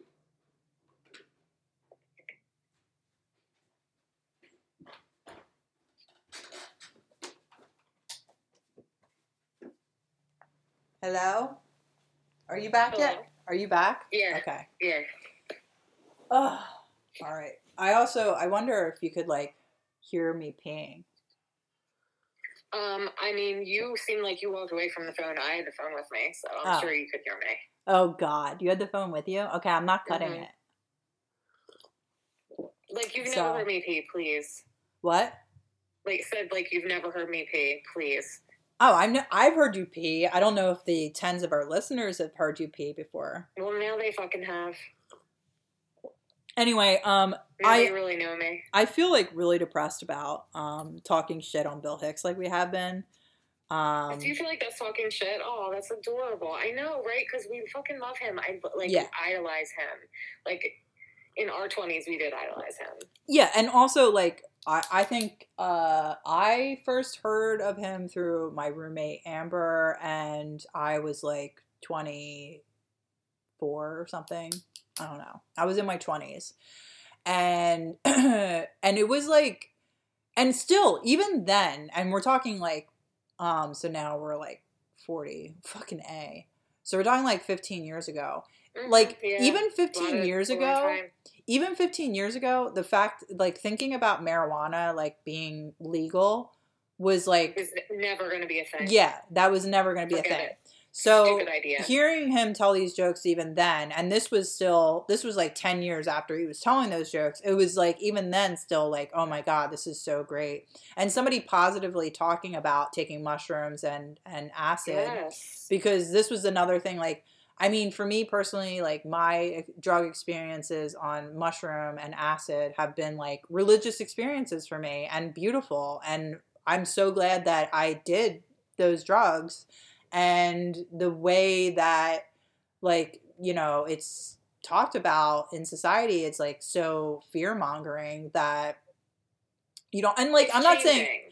saying everyone It's go. changing. In What? reality, most people's experiences are like what you described. Mhm. And it's very therapeutic, and moving forward, there's a lot of hope for like people with just mental illnesses, or just like even just existential angst, cancer, whatever. Like, people just stop being afraid and shit. Like miraculous shit happens, and that's Yeah. what he talks about. He's like, a young boy on acid realized that like we're all one, and there's no such thing as death. Like, Yeah. you know, positive drug story. Yeah. And that's like really what it's like, when you like come to this understanding. And it's like, honestly, the closest thing to it too, though, is like when, a close person or loved one dies, and you realize, like, just how, like, precious life is, and our time that we spend on earth shouldn't be so held up in like fear, and like, it should just be all love. And you kind of like, I feel like for me and my experiences, like, have gotten that clarity from those sort of experiences as well. And also, I want to believe that there is no such thing as death, and we're all one. And like, these are some things that are very comforting to me. And so I've gotten those sort of experiences through drugs, and like, that's not something I like think of. It's not negative to me. So A lot of people agree with you. yeah. So just, I feel like I'm like rambling on, honestly. No, I think that's what's interesting. Ram Yeah. Dass is a very like good person to read into if you're interested in like kind of like this. I guess because me and you have been talking about like the Catholic Church, and also like Buddhism, and also psychedelics. Like, Ram Dass is a really good person to look into for that stuff. Yeah, I'll just kind of all together add that to my 20 million other books. Right. Well, Be Here Now by Ram Dass. You've had it. I'm sure that I owned it when I lived with you. Yeah. And I still want to borrow. Well, you're still reading it, the George Saunders. Oh yeah, I only have a little bit left of that. Actually, I really just need to finish it. Lincoln in the Bardo. Yeah, I want to borrow it from you. Yes, you can bardo it from me. I'll bardo it from you. You're welcome. You're fucking welcome. Also, I'm on finished the Dream chapter, and like we were talking, I was like, I'm talking about Mind Beyond Death now, people, and you literally cannot practice a lot of this stuff in this book without a guru. Right. Like, it's super advanced practices that it talks about. Yeah, like I'm in like another chapter on meditation. I mean, it's all meditation pretty much, different forms of meditation. But again, they're like a lot. The dream one was the most heavy. Like, most of the time they would be like, don't do this without, unless you have a guru. You need a guru. You need blah, blah, blah. They're saying this. But in the dream chapter, they were like, this could do permanent damage to you if you're like doing this stuff without like an aid or like a personal helper or whatever. Someone who's more advanced than you. Like, you're literally not supposed to practice this shit. Oh, I'm going to send you a video, Beth. I think it's called Yogis of Tibet. Oh, I'm okay. sending it to you. They show like all this crazy fucking shit that they do, and it's the same thing. It's like, warning, like never attempt this. Like these people have basically been living in the mountains their whole lives, like Yeah. practicing these things. Yeah. But yeah, in any case, it's interesting too. I do think Bill Hicks has a Buddhist sort of philosophy to his stand up when it comes to psychedelics and the way he talks about, we're all one consciousness and death is not, this is all a dream. It's just a ride. Oh, yeah, it's just a ride. Yeah, absolutely. Mm. I mean, I'm like tempted to read the It's Just a Ride monologue, but I won't because I feel like I would just be indulging myself. And people can look it up if they want to read it, but I find it to be really beautiful. Mm-hmm. Yeah, me too. And yeah, so, and also I was a indulgent smoker in my 20s, so I loved all his smoking jokes. Right. Like I loved his self-righteous little smoking quips, which were funny. And and I'm sad he's not alive today, because I think it would be really, like, this depressing fucking article starts off,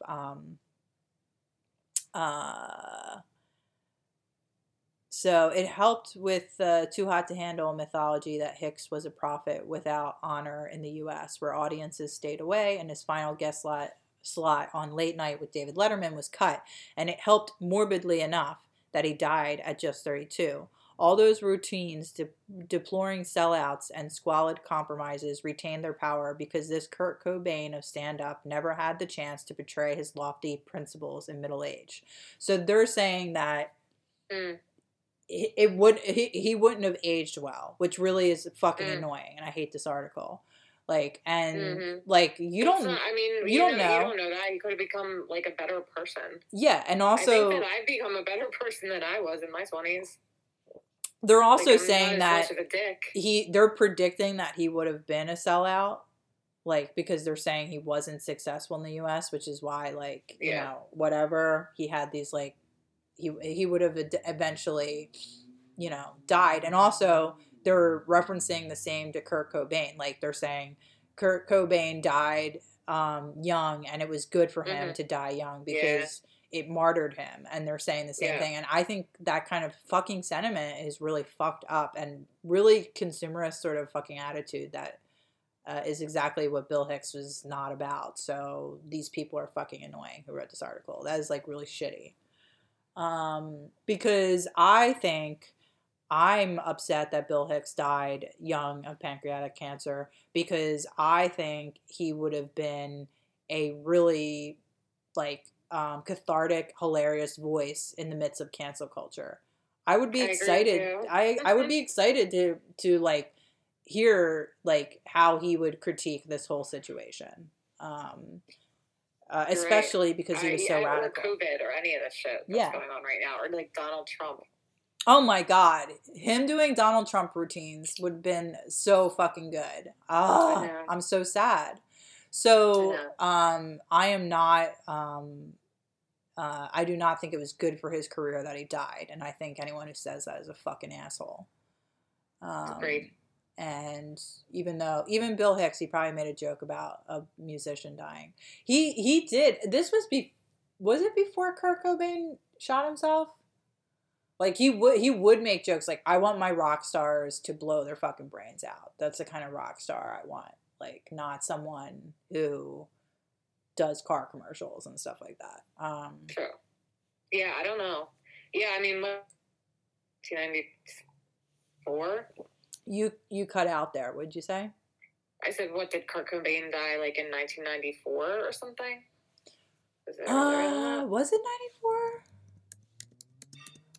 I think they had albums that came out in the 90s, but it was definitely the early, maybe it was 1995. Yeah, 1994. It was 94. Oh, okay. Yeah, I was gonna say Kurt Cobain's birthday is in a few days. That's probably, Beth, that's probably the year I got my period. 1994. I was just thinking that too. But I got my period in April as well, but I was 14, so it was 1995. Yeah, I feel like mine was like in December or something. Oh, sorry. I was looking. Kurt Cobain died April 5th, 1994. And Huh. I was just saying. I remember. Do you remember? What I don't remember, I was actually not that into Kurt Cobain. I know you were, and Holly, and you guys were all really into Nirvana. I was not that into Nirvana at the time. Mm-hmm. But I feel like I remember seeing it announced on MTV News. I think that's how I remember it. Them saying it on MTV News and being like, what? Oh, I mean, there was like a big candlelight vigil, and like Courtney Love like read his suicide note, and like it look like now thinking back, I'm like, that was fucking crazy. Like that definitely, like she definitely read his fucking suicide note, like and cried, and like oh my god, and like that was what I really liked Hole, and I got into Nirvana definitely like after he died, more so. But yeah, she is fucked up, dude. She's crazy. Yeah. And she took advantage of him, and it's like terrible. I mean, talk about like a fucking misogynist. Like, she is like a psycho. She's a Lady Macbeth. She's a psycho. Well, there was actually a Kurt Cobain documentary that's like a long interview with him on Amazon that I watched recently. It's no video. It's like all audio, and then there's like the images are all just like scenes from like Aberdeen, like Washington where he's from and stuff. Yeah. And Seattle, like it's just like documentary style, and then the interview plays underneath it. But it's a really candid interview with Kurt Cobain, and but it's very, I really liked it, though. Kurt Cobain, I was like, wow, he was so young, like in this interview, like honestly, like he sounds like kind of like a Holden Caulfield, kind of being like, everybody's fake, I hate everyone. Yeah. He kind of sounds like an asshole. But like there's moments where he says something that really like resonates, you know. But a lot of the times he sounds like a little jerk and somebody I wouldn't have liked. But in that way, it's a really honest interview, and I really liked it. I forget what the hell it's called, but I'm sure. Interesting. I don't know. I feel like I would like to watch it. Yeah, I feel like, you know what? I don't know. Even because Fiona Apple, I revisited this recently. Around that time, Fiona Apple, do you remember when she like was at the MTV Music Awards and she was like, this world is like fake, and she's like, you can't like judge yourself by this world. Do you remember that? What? Who? Do you remember Fiona Apple? I liked Fiona Apple when I was in high school. Right, but I know we both did, but like, do you remember there was on the MTV Music Awards, her acceptance speech, she was like, this world is fake, and like talking about like the Hollywood world, I guess. And at the time, everyone like made fun of her and was like, she's an asshole and blah, blah, blah. But like, actually, when I went back and listened to the speech, like it really made a lot of sense. But I don't know, I feel like Kurt Cobain was like, really did feel like that whole thing was like fucked up, like the whole business, the music industry. Yeah, but he also really felt like it was fucked up. Wanted it though, like he wanted to be a rock star. Handle it too. Yeah, though. Yeah. I mean, so here's the documentary is called About a Son. And do they say like that he actually really wanted it more than he acted like he pretended to not want it, but he really wanted it, like and you can behind the scenes. Yes, and you can like in this interview, it's an intimate audio of journalist Michael Ezerad's interviews with Kurt Cobain. You can really tell because, but at the same, I think he was like, I don't think it was like so much. I think it was like more like he was just at odds with himself. I don't think he was being fake in one way or the other. Yeah. Oh, okay. That makes sense. Like, I don't think he was being fake one way or the other. I think he was more at odds with himself. But the point is, like, when I listened to it, I was like, this is a 26-year-old kid. And like, I guess from my perspective now that I'm older, listening to it, I'm like, this guy is such an idiot. Oh my God. I know. Because he's just a young guy. Like, he was just like figuring it out. I don't know. It's really sad. So, in any case, sad. just again, this is again with Bill Hicks. Like, we're watching stand up when he's like 26, 27. You know, like, this is like somebody, I don't know. It's a lot of attention. So there's a lot that you can, a lot of pressure, and there's a lot that you can critique from it and judge. And it's, I don't know. He was a young man, so it's kind of messed up. Like, shut the fuck up. It was really messed up. And yes, you know what? People do tend to like idealize like those who die young who are very like promising. Mm-hmm. It's just a thing that happens. That's how it is. Our human psyches just do that shit. It's like they become these heroes because they are never gonna fuck up. Like, it's done. Like, they did what they did, and it was awesome. And like, you know, especially as I feel like for any human being, as you get older, and like I was saying, like you start to like see your faults. Like, everybody gets like that when they get older. Like, there's always, because the world changes, and like you get perspective, and somebody like who dies young like doesn't have to do any of that. So like, you know, they get idealized. James Dean, that's another person who died perfect and young. Janis, the 27 Club, Janis Joplin, Jimi Hendrix. You were already talking about. Keep going. I'm getting some food. Oh, I don't know. That was the end of my list. What are you eating?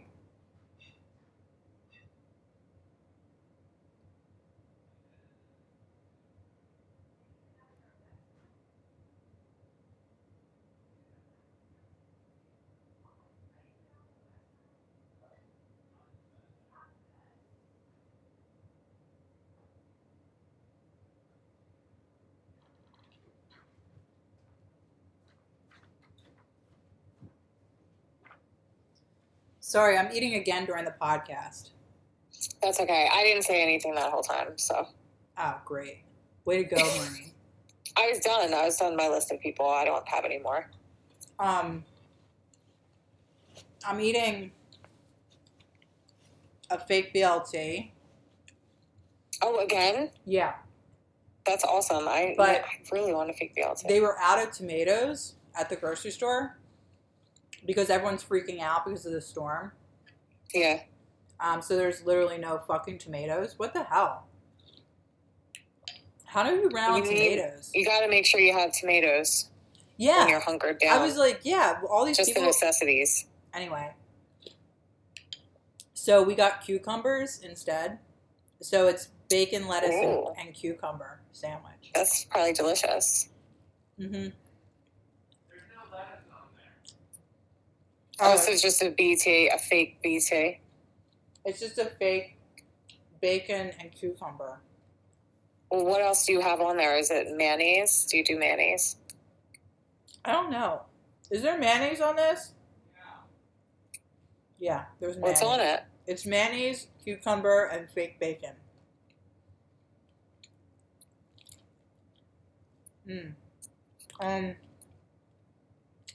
What are you having for dinner? Well, I already had some, and I am looking forward to like getting hungry again and eating more. I made a pasta bake, and it's really easy. It's just like chicken broth, garlic, lemon juice, and then you just like put the pasta in the pan, and you just like pour everything in there, and you just like bake it. And it cooks the pasta, and then at the end, like, you put in whatever you want. So I put in shrimp and spinach, just frozen shrimp and spinach, and some cheese on top. Yeah, really, really good, and it makes a really delicious sauce. What kind of cheese? Just, like, mozzarella cheese. Like, it was easy, like, mozzarella cheese out of a bag. And a lot of Parmesan cheese. Oh, yeah, you like to do that. Yeah, a lot of sprinkled cheese. I remember that from living with you. I remember you used to do used to get clam sauce. Yes. Oh my God, I fucking love that. This is like that. Tastes like that if you put in a lot of garlic. That's a good quick pasta meal. That like Yeah, mixes it up. incredibly easy. Cheap.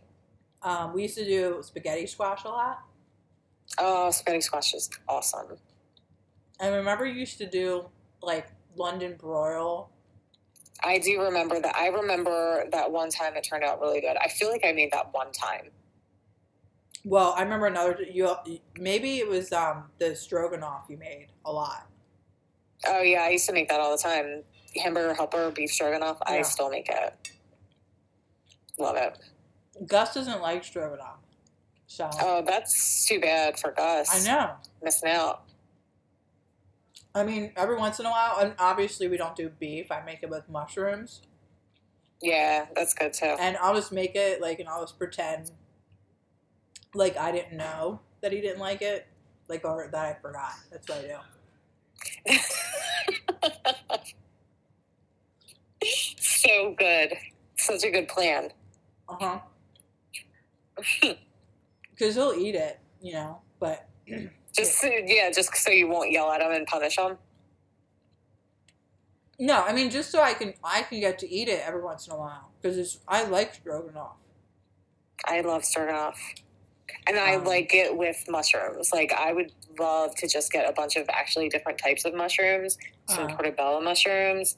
You know what? I made like a mushroom one, and that's the night that I made it with the veggie crumbles, but I put beef stock in it, so it was not actually vegetarian, but it was still like, I feel plant-based. But I put like actual mushrooms in there, and it was delicious. And I feel like if you did that with like portobello mushrooms and whatever different kinds, it'd be good.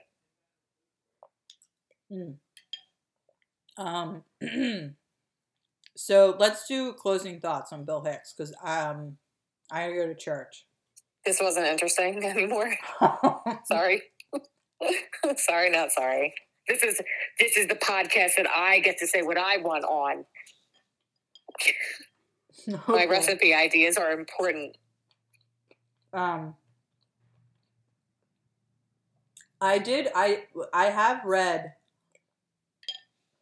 Kurt Cobain's biography. I did read that a while. I read it a while ago. It's really not that good. It's kind of short.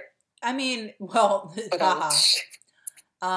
it's like, well, I mean, it's written, you know, it's not written by him. How's your meal? It's good. Thank you. Thank you, Gus. Right. That's why it's a biography. Beth. Fucking asshole. Yeah, but I don't know. I thought I would gain some like insight to his process or something like that, but it was more like, you know, just how he grew up and all that shit. Yeah, like the facts of what happened. Yeah. Not really so insightful.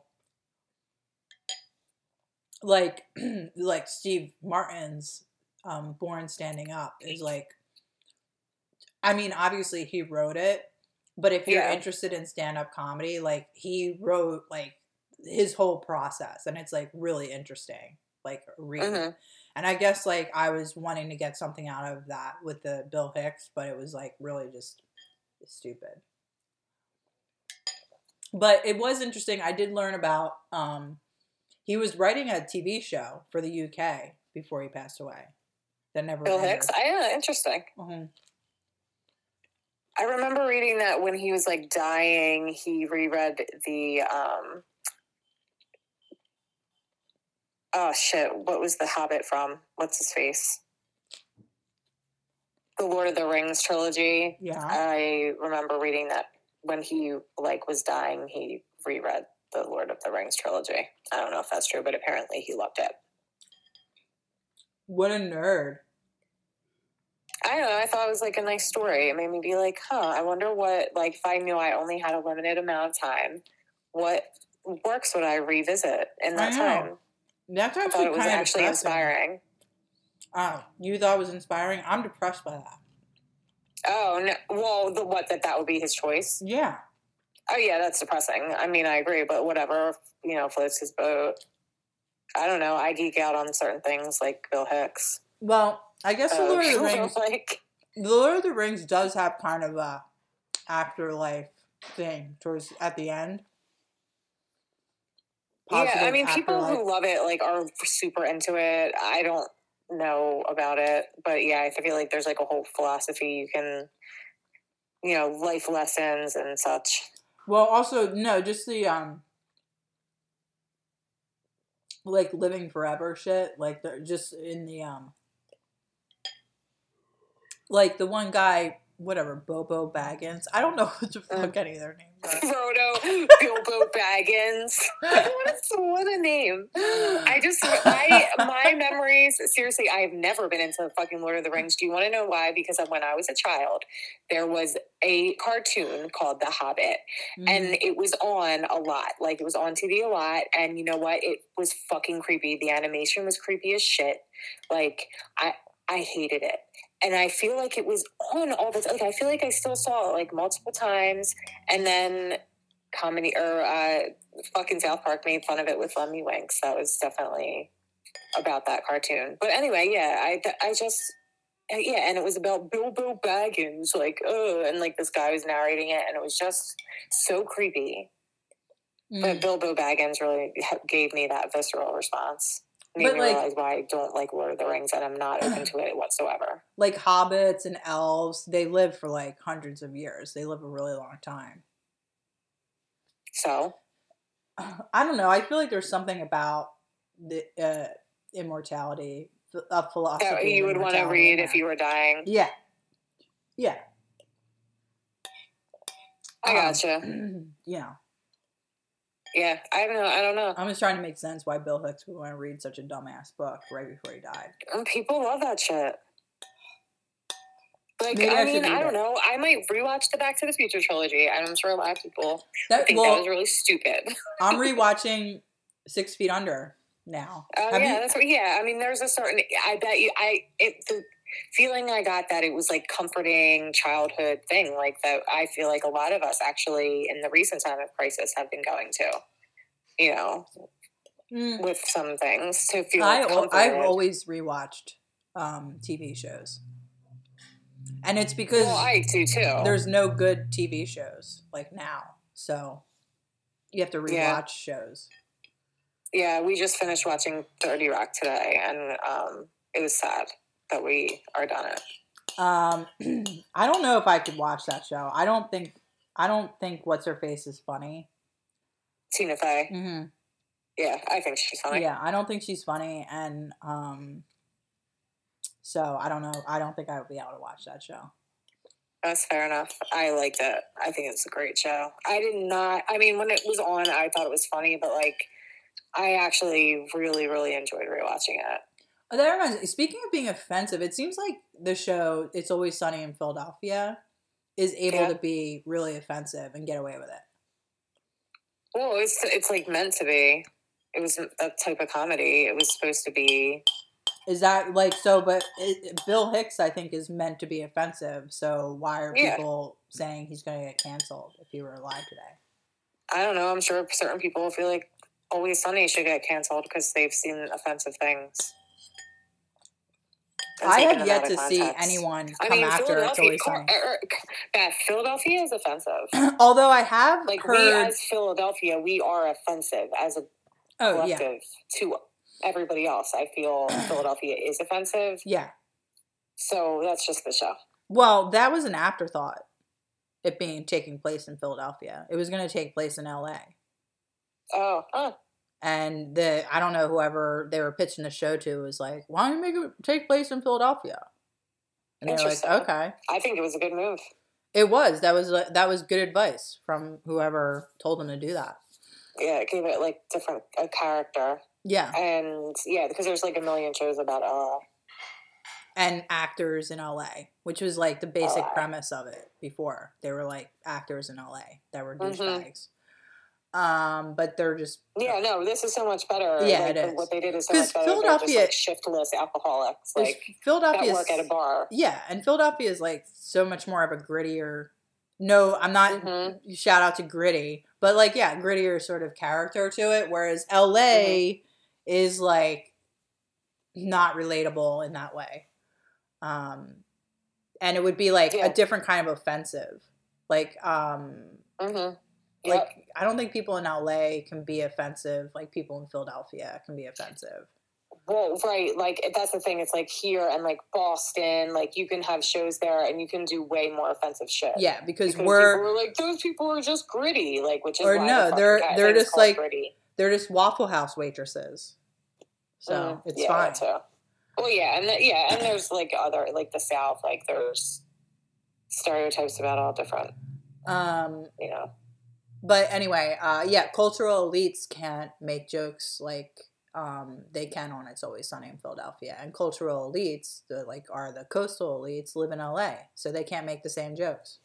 Right, and New York. Although I have heard that some It's Always Sunny episodes have been cut from like Hulu and Netflix. They've taken some off. I've noticed that in a lot of series that I've rewatched. There's always like a couple, but I don't know why, and it's like, I'm always like, is it really something that people care about, or is there a celebrity on there that like did something? Well, I think it's, and they don't want people to see it. I think it's because it's offensive, and they're like, they don't want to deal with it, so they're like, they don't need that shit. That makes sense, actually, to just avoid it. But that's kind of fucked up. Because not that I haven't watched like a single episode of It's Always Sunny in Philadelphia, and I don't think I ever will. But I think it sucks that you can't watch every single episode because somebody thinks one thing is like just too overboard and offensive. Like, people should be able to make those decisions for themselves, and they're paying money on these streaming platforms for a subscription. Yeah, I agree with you. And if you're paying money, like, I just think that's fucked up. Well, I mean, you know what? Back in the day, here I'm being old, but like if you had HBO, you just didn't watch it at certain times of day or whatever. Like, you just didn't watch the thing you didn't want to watch. Yeah. It wasn't a problem that it was there. Like, it shouldn't be a problem that it's there. Like, it's not like playing without your consent even. Like, you have to physically go to that episode and play it. Yeah. Like, I don't know, maybe there could be like a warning to be like, if you're offended by abortion jokes, like, just don't watch the pilot episode. Trigger warning. Yeah, I guess that's all Bill Hicks had to do before he did his stand-up, was come out and be like, look, I know I say I'm available for children's parties, but I want you all to know that it's actually not good to have me do stand-up at children's parties, because I do some really sick jokes about pedophilia, and that would not be okay. and gay people, lesbians, and I talk about rape, and so I'm actually not available for children's parties. So just tie that up there. Which is why you and I have our trigger warnings and our suicide hotline. I just did a clap there. Oh, does that mean we're done? No, that's a stand-up comedian joke thing. Oh, which is, I learned in Born Standing Up, that one thing that stand-up comedians do to get a laugh, like, is they clap or stomp or something, and it just knee-jerk makes the audience laugh. Oh wow, that's interesting. Like, you tell a joke and you just go like that, and then people will start laughing, even if it's not funny. Interesting. It's weird too when people are in an audience environment. I feel there's definitely like a groupthink, like sheep mentality. Yeah. Like, I feel it when you're like, is it time to do this? Especially growing up Catholic. Yeah. Is it time to stand? Is it time to sit? Is it time to... It's so fucked up. Sorry, no offense, Beth. I know you're going to church. I wish I could remember. Oh my God, I feel so bad. But I think I've talked about her before on the podcast, which is this. Is it? Well, there's an artist, like, comedian, but she very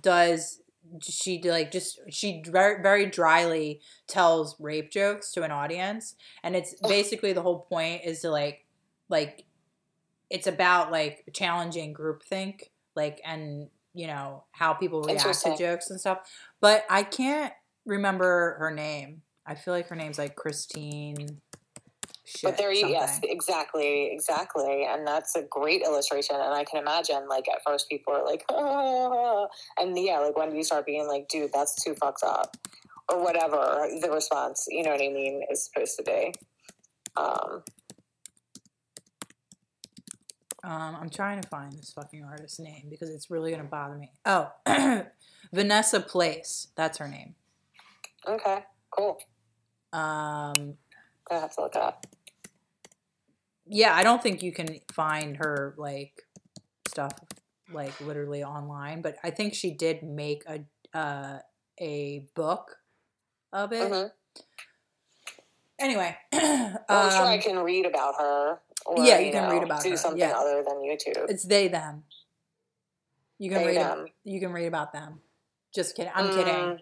I'm kidding. You can I read just made. about I was them. making a non-binary joke, Yeah, I got it, Beth. which is basically me just trying to make you feel uncomfortable about gender. I mean, I don't really. Are you uncomfortable? No, I actually don't really care about any of that very much. Okay, so I just wish people would fucking get over it, and I do feel bad that people have to fight so hard to just have people respect how they want them to treat them. Bill Hicks, we love you. We do love you, Bill It's Hicks. just a ride. Thank you for teaching that to us, and I don't think we paid you a very good tribute here, but we tried our best. I love it that you ended with a prayer directly to Bill Hicks. Yes, because I love him. Like you, and he loves me. I mean, sure, he's he's very much of like has a Christ type of vibe. He died at the same age. Yeah, he did die the same age. Well, I mean, he died when he was 32. That means he's the second coming of Jesus Christ. Wasn't Jesus 33? Oh, what was Bill Hicks, 31 or something? 32. 32. Oh, well, close enough. And also, we don't have the sections of the podcast anymore. So I wanted to do moments of silence for the sections of the podcast. But now we're like kind of running out of time. Let me see. How many sections of the podcast were there? We did Racist Confessions, the Apology section, the Delco section, the Recap section. Is that all of them? Racist Confessions. Delco. Sorry. Apology section. And the Recap section. 4 sections. All right, let's do a moment of silence for each. Oh, and the Patreon section of the podcast. We don't actually have a Patreon, but we used to have a Patreon section of the podcast. We are no longer doing sections of the podcast because we're just sick to death of doing it. Just one moment is fine. We don't have to do individual ones. I think we should do individual ones. A minute each one. So, like, just dedicated. Okay. It's beautiful. Moment of silence. Moment of silence for Racist Confessions.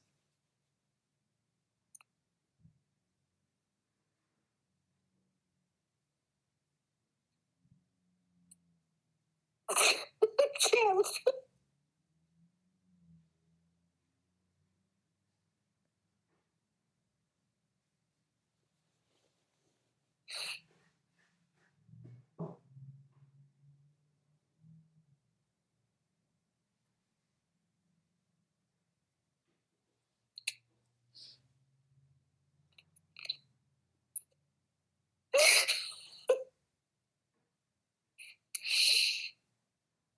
I can't do moments of silence without laughing. Or talking. No, I've been laughing this whole time. I can't do this anymore. That's messed up. Okay. All right. That was a minute. Okay. Bye, Racist Confessions. Minute. Okay, ready? Moment of silence for the apology section of the podcast.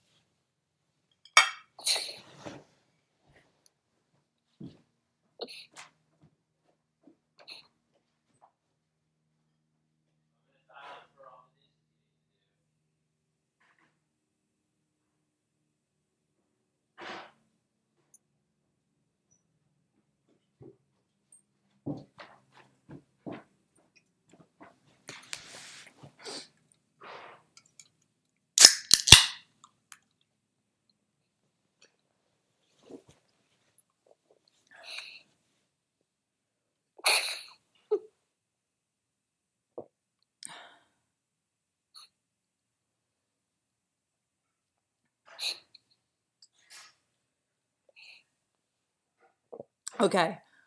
Bye apology section. Okay, moment of silence for the Delco section of the podcast.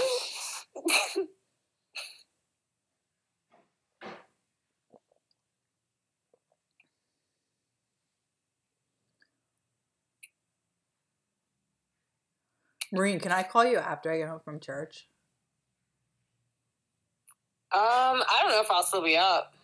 All right, whatever. I'll talk to you later in the week then. Dude, who's the cat that you sent me? Oh, that's someone I clean for. I love their cat.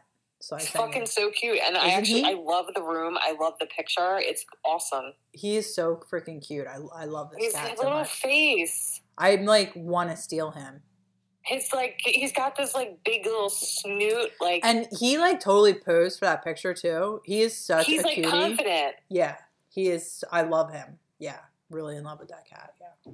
He's like, this is where the magic happens. Oh, He's shit, sitting I on a didn't bed, know. everyone. I didn't That's an know. animal print bed. Oh my god.